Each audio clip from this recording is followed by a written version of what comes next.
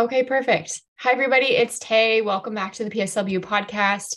I'm here today with Brittany, who is a DSW worker and a longtime friend of mine. And we're going to dive in today a little bit into the DSW title, what that exactly means, their scope and a lot of stuff that they struggle with in their profession, which is a lot. There's a lot to unpack here. So I'll just let Brittany, say hello and we'll dive right into the nitty gritty.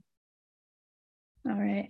Hi, everyone. Like Taylor said, my name is Brittany, and I have been a DSW, which stands for Developmental Service Worker, for about 5 years.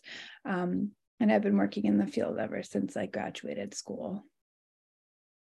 That's great. And to just kind of paint the scene, a DSW basically encompasses the same scope almost as a PSW, right? But even then some, can we dive into that? The then some? Like, I know we're working with people and, people with developmental delay, anything like that with their ADLs, so their activities of daily living, but you can kind of go above and beyond that. So what else can you do as a DSW? So as a DSW, we're primarily found and seen in group homes. So as well as the ADLs, we're also doing like all the housework. We have to give meds at appropriate timing. And a lot of the clients that we support have high aggressive behaviors. So we are trained to restrain them if need be. As well, we can also be seen in school boards, doing like the EA such work. Again, working with behaviors, ADLs, that kind of things. Yeah, we are like a PSW. We just do a little bit more. We have a little bit more responsibility, it seems. Mm-hmm. I think too, there's a common misconception that, your education is not, it's not qualified as a PSW. But I mean, yes, it's two different job titles, but if you do just kind of look a little bit deeper than the title, you will realize that your scope encompasses the exact same things as a PSW scope. And you and I have talked about this for a little while now, but I kind of want to bring this to the audience because it was kind of a jaw-dropping moment for me hearing it from you. But as everybody knows, throughout the course of the pandemic, we've been facing staffing shortages. And you personally have been applying to long-term care homes and other facilities to try and help the need. And you have been turned away because you're a DSW. So how was that? And also, like, how mind-blowing is that we're in a global, we're in a crisis and you're being turned away. So we'd rather work understaffed than actually just do a little bit of digging, do a little bit of a Google search and, have the realization that, oh, this is the exact same education. She's qualified to do this job. Let's take her onto our unit and, staff our units properly with who we can, So like, how was that for you? And like, how many times I don't even know if you remember, but how many times are you turned away? Like, this just boggles my mind. Yeah, it was a really big shock. I applied to a couple LTCs. I applied to the hospitals, even like home care agencies. My hours were cut at my group home. So I was like, you know what? I'm just going to see what I can do to give back. Obviously, it's a global pandemic and they need warm bodies, essentially. They need people that can do their job appropriately. And I had an interview with one nursing home and they were like, oh, well, we can't offer you a PSW position. And I was like, oh, can I ask why? And they're like, yeah, you're not a PSW. And I was like, well, hold up. I was like, I'm not going to put down PSWs. I was like, but I have the same education. I was like, I am trained to work with anybody and everybody, including those that have dementia and or Alzheimer's. As well as those that have physical limitations. So I kind of got the same education and the same experience. And they were like, no, you have to have that P in front of your name. And I was mind blown. I was like, okay, well, so you're going to work short. Okay. Like I'm offering to work. And I applied to another nursing home and it was the same thing. They're like, you don't have that PSW. And I was like, well, like we're both, it is similar. If you compare the scope, it's similar. Like, and I thought to myself, I was like, well, don't you guys just need bodies to help? Like we're in a global pandemic and we're in a staffing shortage. Like I thought you would take anybody, but no, they wanted someone to have that P in front of their name, which was really discouraging because I can do the same job and I like to think I'm really good at my job. And I'm a sponge. So like you can teach me something and I'll learn it. I'll know it in the back of my hand. So it was very discouraging to think, all right, we're just going to work short staffed and our patients are going to suffer. And you went to college for this, right? Like this is I took a 2 year, it's a 2 year, it's the same 2 year program. Again, like the only real difference I would say is like we're developmental service workers. So we're trained, we have a little bit more experience when it comes to like individuals with developmental and physical disabilities. And that we give meds. Otherwise, our scope is basically the same as PSWs. We're all Sling and Hoyer trained. We know how to feed. We know how to roll people properly. Like everything is very similar. It's just that we have a different letter in front of our name.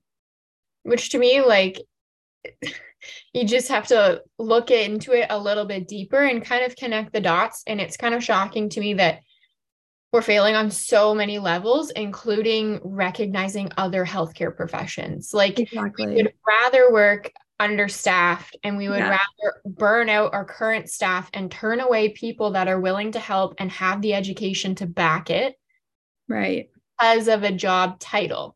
Exactly. Which it's just mind blowing, as It's I've said. crazy. It's like, why do we even have to look at the fact that I have a DSW or whatnot? Like, I thought they would just want help. Like, that's what I was like, oh, you don't want the help? Like, okay, well, We are like we are taking people essentially that have no training and we are training exactly. them into, healthcare aides and things like that. And Exactly. they're qualified, but And you that's what was mind blowing, like hearing stories from other friends and people that are working like in the ICUs and things, and you're putting in like baby PSWs. And it's like, whoa, like, I've been doing this for 5-6 years. Like you could put someone in like me who knows already how to roll, how to prone someone, how to do all that. And then there's your safety concerns of having a PSW who's right out of the field. Like it's, you've already got someone that knows what's going on. And it's kind of funny because during the pandemic and right on a regular basis, my agency hires PSWs. We hire PSWs all the time. So it's kind of like crazy that like, we can't get any other jobs besides group homes, but PSWs can come to our agency and they obviously do a fabulous job. But it's like, can't we kind of accreditate us as DSWs? We're not very like, looked upon, like many people don't know what we are. Even the government had no idea what a developmental service worker is, and essentially it's the same thing as a PSW, just like a little different, but not much. which we could be utilizing in so many ways. Exactly. Like And I you're think to qualified. this day, there's one hospital that I know of in particular, and when like you apply for PSW jobs, they do say developmental service worker or PSW, which I think is amazing and phenomenal. And I really hope that like in the future and as time evolves that like every hospital will start to add DSW to their requirement list, because I think again, like anyone who can help, but like we're so short staffed still to this day in hospitals. Like Give us a break. Like yeah, like it's we're in an crazy. emergent situation. Yeah, like I don't know, the system is kind of failing in so many more ways Oh, than for one that sure. it's even being advertised, right? Like we are literally turning away qualified staff because of the job Absolutely. title, when it is people's jobs to recognize job titles and job scopes and hire Mhm. accordingly. So that really blew my mind. It blows my mind again that, we're recognizing healthcare aides, which, Yeah. as we should, but we're recognizing healthcare aides as qualified workers, and we are turning away people like yourselves with college certificates because we think that they're not qualified because they are a DSW and not a PSW. It's just Yeah. very silly to put it plainly. Oh, absolutely. Like it's crazy. And like a lot of my coworkers at where I currently work at the group home are like, this is ridiculous. Like, and it's funny because in Belleville, where so Loyalist is the first college to ever have the DSW program, every hospital and nursing home in around Belleville, all they want is DSWs. Because they find that they have that the extra up because they have the developmental training with individuals. So it's so weird to think like Belleville's not actually that far from Oshawa, like what, maybe an hour and a half, to think that they're accrediting the ESWs out there, but then you come an hour and a half this way and they're like, whoa, whoa, whoa, whoa, whoa. Nope. Yeah. Yeah. It's crazy. Yeah. You like the association too, like the PSW association, OBSWA, we also recognize your scope. So it's like the professional association for PSWs is also saying like, yes, she's qualified. Yeah. And yet people are still like, no, she's not. And that's the funny thing is like, I've applied, like we said, I've applied to multiple nursing homes, and even bringing that up, being like, yeah, like I've talked to the PSW association and they 100% agree that I am a qualified individual. And that I'm kind of grandfathered in, if you would say, like as a PSW. And I was like, I pay all the same dues and whatever. I just don't have the P. And they're like, nope, we need the certificate. And I was like, okay. Like there's not much I can do, but it's frustrating. That's the frustrating part, is there isn't much that you can do. And you went to school and you're working in healthcare, and yet you still can't do things that really essentially you are qualified for. Yeah. So that one really got me, because again, we would rather work short staff and in unsafe conditions than hire people who are qualified, because we can't be bothered to actually just dive deeper into what a DSW means. And I also really wanted to shed light too on, I feel like other professions are getting, sort of the recognition that they deserve because of, COVID and the pandemic, which is wonderful. And I really appreciate, the PSW name being brought to the forefront more often now too, because it is an under-recognized job. Oh, for sure. But then I look at you as well, and I'm like, people don't even know what you are, what you do, so much so as they're turning you away from qualified positions. And we really turn a blind eye to your working conditions and some of the situations that you're put in. And like, I know a lot of PSWs in home care, just, any setting really, we're put in some very unsafe working conditions with actual violent patients or residents. And that's also not being addressed sometimes. And I know for you that is kind of like times a million sometimes in your profession, and like just not even to you alone, but in like group homes across the board, because there's no call bell system. There's no walkie-talkies to communicate to your colleagues that like something is happening. So can you kind of shed a bit of light on this too? I know you've had something, personal happen to you, and it again blows my mind that this is kind of allowed, and we're kind of, throwing people to the wolves, essentially throwing people who want to just help other people and do their job safely to the wolves, and allow them to really actually just get physically beaten up at their jobs. Yeah, for sure. So, like I mentioned previously, group homes are notorious for individuals with high behaviors. A lot of them are dual diagnosed. So there's usually a mental health disorder as well as a cognitive impairment. And often along with that comes behavior. So in the agency that I currently work for, we have like set locations that are generally designed for behavior locations, more because they're just in the middle of nowhere, or, what have not. So at one of the locations that I've currently worked at, I was put into a very unsafe situation. I was attacked by a patient, or a client, sorry. And she lives in the basement, and there is other units around, but because like Tay said, I don't have a walkie-talkie, I have no call bell system. And at that current time, the phone wasn't working, and they had thrown both the lifeline system and all of my own personal devices across the room. So I couldn't go for help. I was screaming for help, and no one heard me. And finally, after the patient released and I was able to get out of basically what she had pinned me down, I was able to go and, make the reasonable phone calls and get both myself and the patient, client, the necessary supports. But yeah, it was definitely a little terrifying being pinned down by a client who's weighs less than me. And I mean, I'm trained to, yes, put them in a restraint and such. However, with our field of work, it has to be at the right time, the right place. We have to be very diligent when we put this person in a restraint. Because of ethics and all that kind of things, like our job can be on the line if it's done incorrectly or done for not a safe reason. I was covered in head to toe with scratches. My shoulder was popped out, and I suffered a concussion.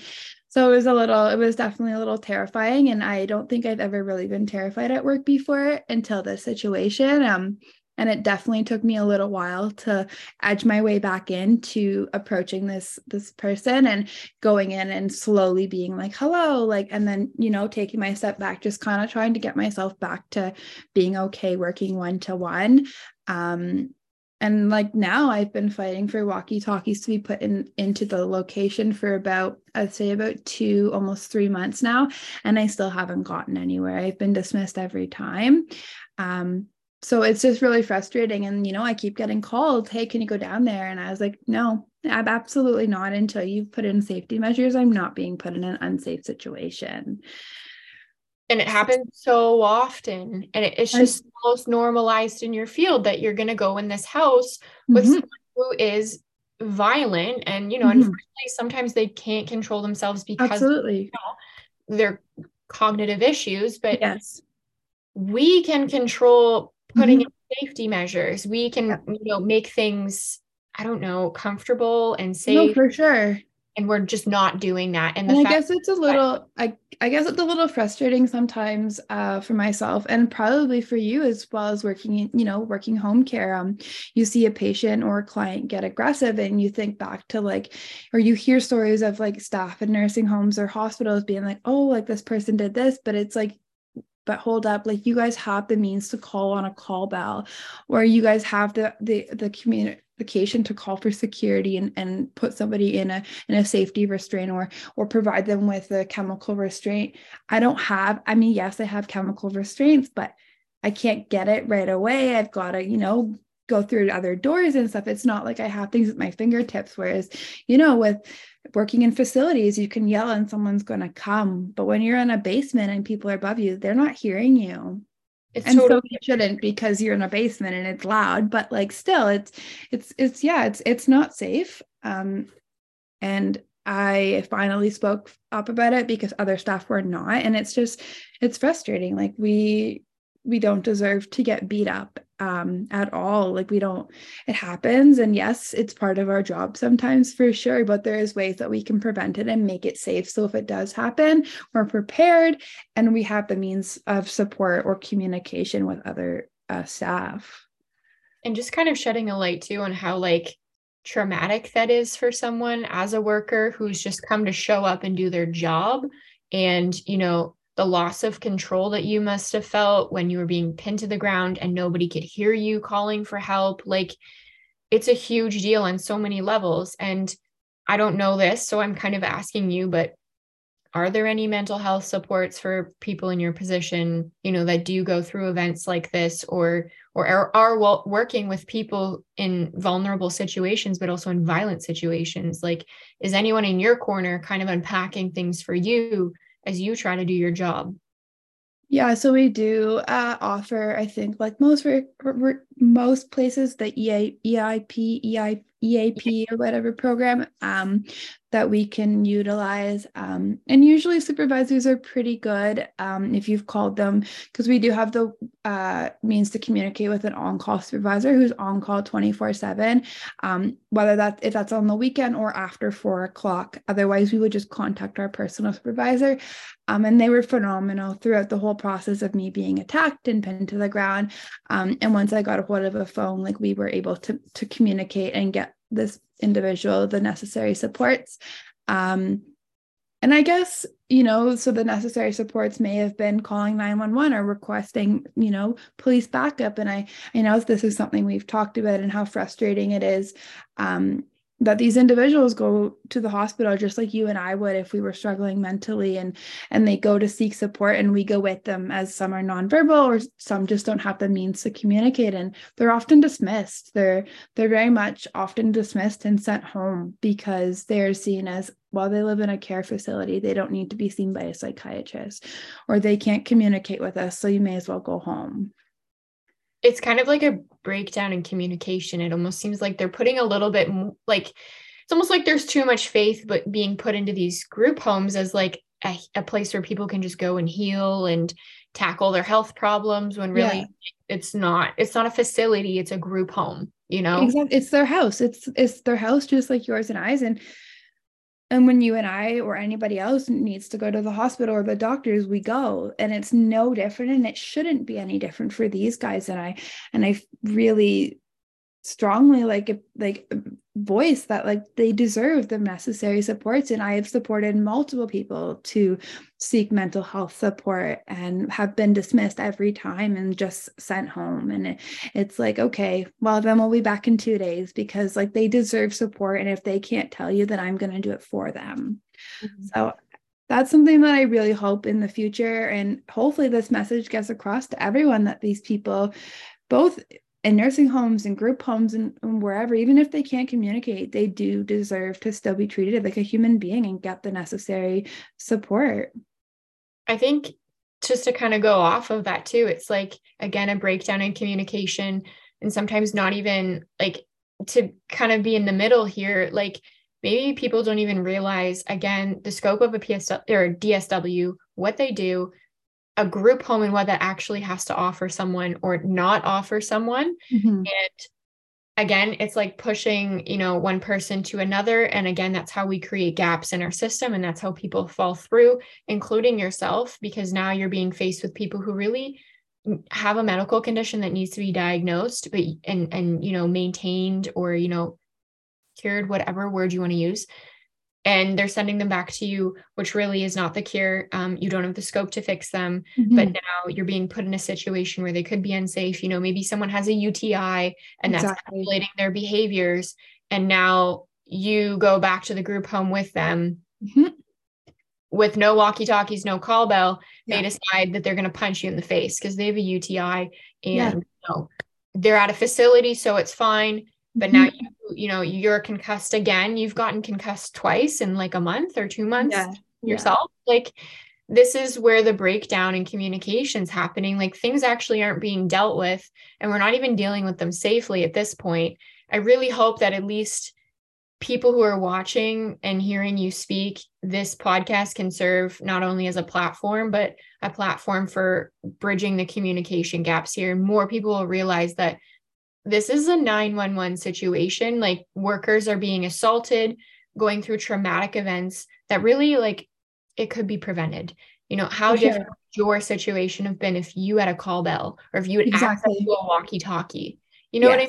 Like, it's just, why aren't these things happening? And I feel like they're not happening because no one's talking about them. No one's absolutely. Yeah. A lot of my staff that I've worked with, they're just like, hush, hush. And I'm like, no, like, I'm not, because this isn't, I always think about the patient or individual first. It's not fair to them either, because this might be their means of communicating. Like, they're not doing it on purpose. Like you said, it's very, very common for any individual, either if they're elderly or have an impairment, to develop a UTI. And normally that is the cause, which is fine. So we get them the means of support. But sometimes before the support is given, they are aggressive. And for myself, I always look at it, well, that's not who they are. And I know that, but when, it's happening in the moment, you're like, oh, okay, like, what's going on? And then you advocate for support, and you're just like, as well as getting the medical support, you're like, can we have a look at like the cognitive side thing as well? Like, I believe there's something going on. And it's like, nope, UTI, see you later. And, I often feel bad because, there's times when I've had to call an ambulance because I'm not able to transport the client safely. And, we know, both of us know, that a lot of people, when they see an authority figure, their behaviors instantly change. And, they're a whole new person, which is fabulous. But again, like for me, it feels like I'm wasting resources, right? Because I've called 911 to support, to get this patient safely to hospital to be seen. And then they're great the whole ride there. And you're like, oh, so like, that's just how I feel. And I know a lot of my fellow coworkers feel the same. We're wasting resources, but what other option do we have when we're not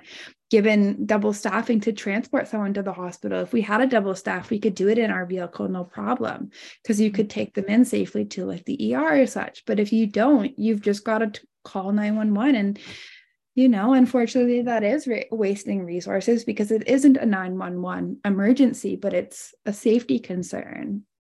Yeah, because too, you also drive people in your car, right? No, we have company vehicles. Okay, but you're in a car and you're driving. Yes. So like again, if you don't have that other person, like your other colleague to help you out Absolutely. here, and that person that you're transporting has some sort of mental breakdown of some sort, or just decides to flip the switch and get violent with you while you're driving, it's a major. Absolutely. Yeah. I get why you would call an ambulance and, you would get the medics to bring them in. And it sucks that that's the resource that you have. You know what I mean? Like I completely sympathize or empathize with you on that, because it's like, why did I just call a team of like 3 to 4 people when really all I needed was like another DSW with me? Or like, yeah, anyone. Yeah, no, for sure. Yeah, no, that's incredibly complicated. And I think just going through everything that you've gone through, the lack of education about your job, being turned away from jobs when you really shouldn't be, being under-recognized, being put in really unsafe situations, literally being beat up on the job. And that's just a part of the job, which really like it isn't, and it shouldn't be. And I know here and there, like we will get, the cut or the bite or whatever for sure. that really happens. But like this stuff that is happening to you, you're literally being beat up and pinned to the ground and punched and kicked and scratched, blood falling down your face. Like I remember you telling me about that, and you're just sitting there with blood dripping down your face. Like, how are we starting to label that as a part of the job? You know what I mean? I think this whole hush hush culture too is just like gasoline to a flame for that stuff. Absolutely. Too. And I also think it comes down as well to management sometimes. Like we kind of need to reevaluate the clients that are at this location and make a decision. Are they safe to be living in a community like setting, or do they need something more intensive or some more psychiatric support? Like, can we offer these means to support them? And unfortunately, that's not done as often as it should be. Like I feel we should be looking at them and be like, well, it's kind of out of our scope to be doing such things. Let's send them to somewhere like Ontario Shores or treatment facilities that are trained to do this and that have the supports and the walkie-talkies and the emergency call bells and such that are more specialized, I would say. I mean, I know what I'm doing and I know how to do it as safe as possible, but I'm not a psychologist or a psychiatrist, or can't just whereas at least if they're at these facilities, they can get the means to support themselves and then hopefully get back to the group home or a different living situation. Yeah, that makes total sense. It's just kind of, you need more resources, and you're using resources that you're kind of just being forced to use, but really just feel unnecessary at times. Mm-hmm. Oh, for sure. Yeah. And we kind of wonder why people are burning out sometimes too. But if you just listen to like 5 minutes of you talking about your job and how, you're literally being punched in the face and concussed and, like no one knows what you actually do and all of this stuff, to a certain extent, like that also bleeds into like a lot of other professions in healthcare, which again, it's hush hush, don't talk about it. But for sure, we're wondering why people are burning out or what's really happening. And what's really happening behind closed doors for some professions like your own, people, your clients, your patients are literally turning on you because they have no control and they're physically hurting you. It's probably caused you mental trauma, like I said before, physical trauma. There's just so much contributing to it that we wonder why people walk away or why people aren't okay or why people are crying out for help, endlessly. And, with all of that, what keeps you going? Like, what keeps you going in your job? So I've been asked that quite a few times. Why are you still there? Like, you've just, you've suffered this, you've suffered that. And I love my job. I truly love what I do. I love my clients. Some days it's phenomenal. Some days I go to work and we sit and watch movies, and even though they're nonverbal, I have gossip for them about, like, the latest things going on. Or maybe it's like, oh, I heard a hot gossip story. And I don't know. I keep going for my clients, to find them the necessary supports and fight for them to get better help, and to be seen as human beings, and not to be seen as a label, because often that's something that they suffer with. They go out in public, and maybe they have different facial features, and they get the stares and they get the things like that. And they're human being. They have the same heart and the same love to give as you and I. They just love, and they just love a little differently. And they've taught me a lot. My patients have taught me to take life each one day at a time, and to just live, because life is too short. And making a difference, going to work, and even if it's just sitting doing a puzzle, like, I've changed something in their life for that day. I've had the same thing. Like, you really start to learn to appreciate the small things, or even the small things in your own life. Like, I found my job has kind of made me realize, like, I'm so lucky that I can make myself a cup of coffee, or that I can take, my own showers, like, no, absolutely. Like, like, you really do start to appreciate the little things, and also just kind of romanticize them a little bit too, because it's just like, it's a comfort thing at this point that people are robbed of, or just don't have the ability to do anymore, right? So it is really fulfilling to be able to give someone that. And I like that too. Like, I'm really with you on that. And I think that's wonderful that you think like that as well. I really hope to anybody listening here that can actually make a change, or is in a position of power, that people want to do their jobs. Nobody wants to leave, but people need to start giving us the resources to do our jobs properly, and actually hearing and validating our concerns instead of brushing them to the side, because things aren't getting done and things aren't being done safely. And really, it's not only the workers that are suffering, it's the patients that are falling through the cracks. Absolutely. Yeah. So thank you for all of that. I was really jazzed to talk to you about all of this stuff, and just hearing your perspective, because I think you just go through so much, and people need to hear it and recognize it. So thank you for all of the work that you do. You're just such a lovely person in general. I really got back in touch with Brittany, for those of you listening, when I got I got COVID in the first wave, and I needed help walking my pup. And Brittany, who I lost touch with for a few years, reached out and was willing to help walk my dog for me. It's because I wasn't allowed out of the house, and like, you were allowed to walk pets. So like, she showed up to my house like every day and walked my dog. And it's just such a lovely, giving person, and such like a bright light. She's a wonderful human being. And I just really wanted to thank you for being on here, and just letting us into your world for, I don't know how long this was, 20 minutes, half an hour. No, I really appreciate you having me. It was great to talk about what's going on in my work life, and kind of bring more education to the DSW field of what we are and what we kind of do on a day-to-day. That was wonderful. Thank you. Is there anything else that you would like to leave with? Or I think that's everything. I think we covered a lot of things. Yeah, me too. I'm happy. And I just, thank you so much for everything. And for those of you listening, I hope this resonated with you in some way, shape, or form. So thanks for supporting the podcast and for hanging around. And I'll see you all in a few weeks or a week. I don't know. I don't know when this is dropping, but I'll find out. Okay. Bye, everyone. Bye, Britt. See you.